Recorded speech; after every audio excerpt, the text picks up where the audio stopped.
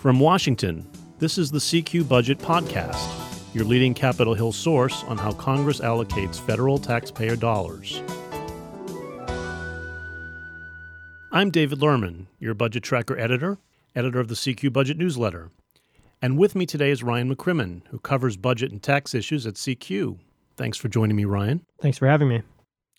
So it's a new year, but Congress has the same old problem as last year.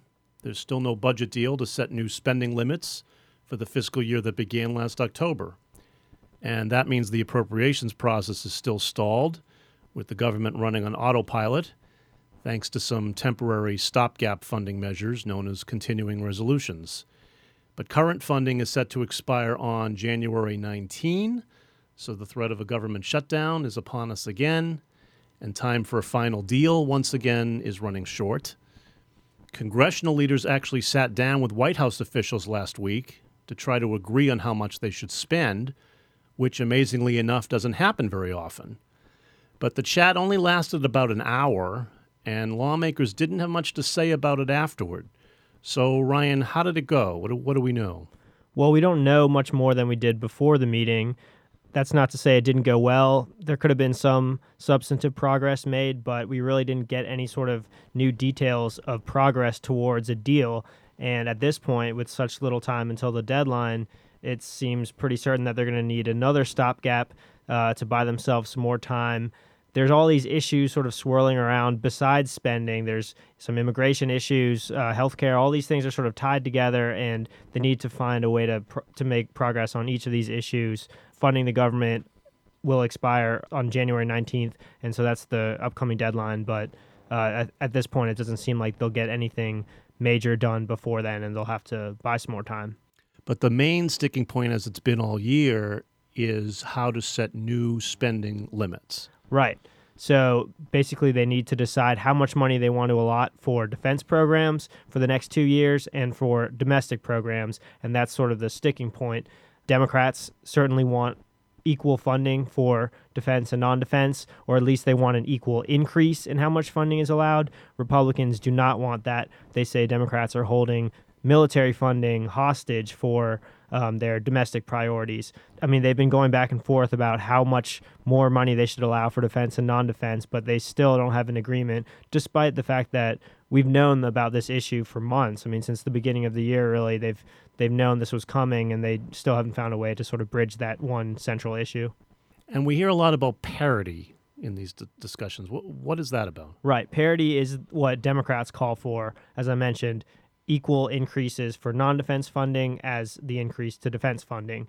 Republicans say that's sort of a contrived political talking point. They think that the defense budget should increase more than the non-defense budget. They say that the military has been disproportionately affected by these budget cuts that we've seen for the past few years, but Democrats insist that any increase in defense funding must be met by an equal increase in non-defense funding, and they really haven't budged from that. That's the way that the past few budget deals have been crafted. There have been equal increases for both defense and non-defense in the past, so there is precedent for Democrats to point to, but now one of the key differences is Republicans control both chambers of Congress and the White House. They should have more leverage to demand more funding for the military, which is sort of their priority in these talks. And so Republicans are trying to break out of that parity mold and Yes. want to do something different, and Democrats aren't willing to play along. But the problem here is Republicans still need Democratic support on this, right? This is not like the tax bill. Right. This will require 60 votes in the Senate, which is sort of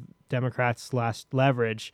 They're in the minority in both chambers, but they still have that procedural tool. They need, Republicans need 9 Democrats to sign off on anything that's not done through this arcane budget reconciliation process that they use for taxes and that they tried to use for healthcare. So Democrats have that on their side, and there has to be a bipartisan deal, and there's no sign of that right now. Exactly. And it's not just the spending limits themselves that are holding up this package, right? Yeah, there's other policy issues. Democrats are pushing for a fix for DACA, the immigration program that will expire in early March, and this is the so-called deferred action program that affects these dreamers, these people who were brought to the U.S. illegally when they were children. Right. and Republicans have suggested handling that issue separately from the spending talks, but Democrats sort of want an all-inclusive package to deal with all these issues together, or at least they want some sort of agreement on how to move forward.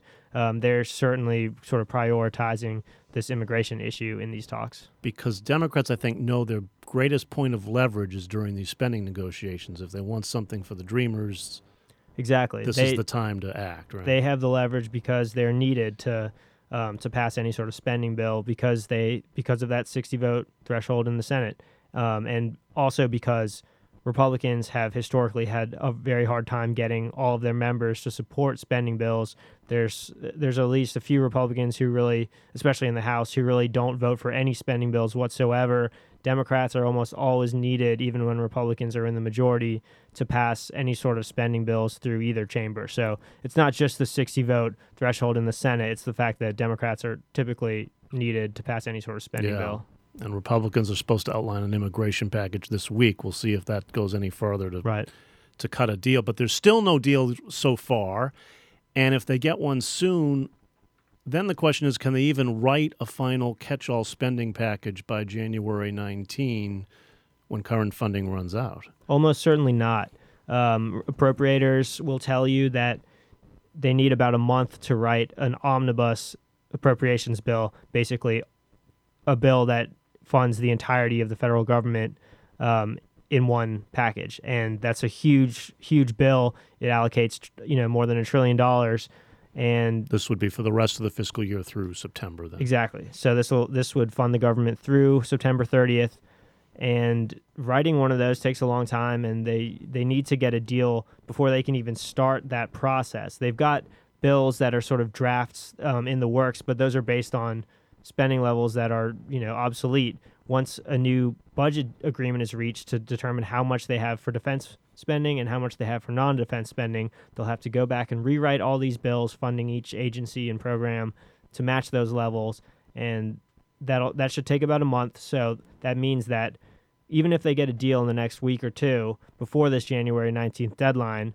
which also isn't guaranteed, even if they did, they would still need another stopgap continuing resolution to buy more time to write the omnibus package and then pass it. So we're at least looking at probably a fourth continuing resolution. They're already operating on their third of the year, several months into the fiscal year, and they could rely on a few more after that.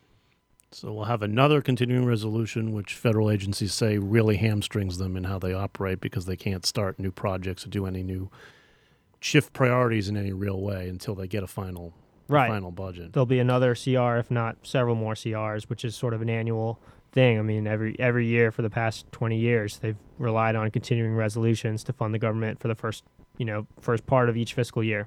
And then the other budget news last week was a change coming up with the House Budget Committee. The chairwoman, Diane Black, announced plans to step down as she pursues her bid to run for governor of her native Tennessee. And the Republican Steering Committee is supposed to recommend a successor, we think, this week. So, Ryan, what could happen there, and who might be the next chairman? So we think the Steering Committee is going to meet on Tuesday to pick who they recommend for the budget chairmanship. There's 3 contenders that we know of who are jockeying for the position. There's Rob Woodall of Georgia. There's Bill Johnson of Ohio and Steve Womack of Arkansas, 3 House Republicans, and they each are a little bit farther down the seniority ladder on the Budget Committee, which is sort of interesting. A lot of the top, the most senior members of the committee have other chairmanships, or they're not interested in the job, or they're leaving Congress, or some other factor. So we've got these 3 contenders, but in a sense, it doesn't matter so much who the chair is because a lot of the big budget decisions end up being made by leadership. It'll be a tough job, whoever takes it, because they'll need to craft a new fiscal 2019 budget resolution this spring, and that's always a hard thing to do, to write a budget resolution and get it through the House. But it's even more so during an election year, and there's this huge debate over fiscal policy and what direction different sort of factions of the Republican Party want to take it in. So it won't be an easy job, whoever takes it. But again, a lot of that is eventually handled by Republican leaders anyway. So it's not the most influential position. It's certainly not the most coveted chairmanship in the House. Okay, so that might be a job that there may be reason not to want. Could be. So we have a lot to watch, though, in the coming 2 weeks then before the next threat of a government shutdown looms on January 19. And CQ will be covering it all for you. My thanks to Ryan McCrimmon, our tireless budget and tax reporter, for joining me. Thanks, Ryan. Thanks for having me. And thank you all for listening. I'm David Lerman, your CQ Budget Tracker editor. We'll be back next week.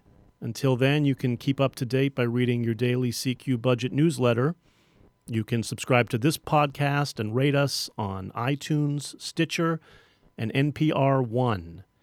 And for more on this subject and other stories, visit rollcall.com or find us on Twitter. The handle is @CQNow or @rollcall. See you next week.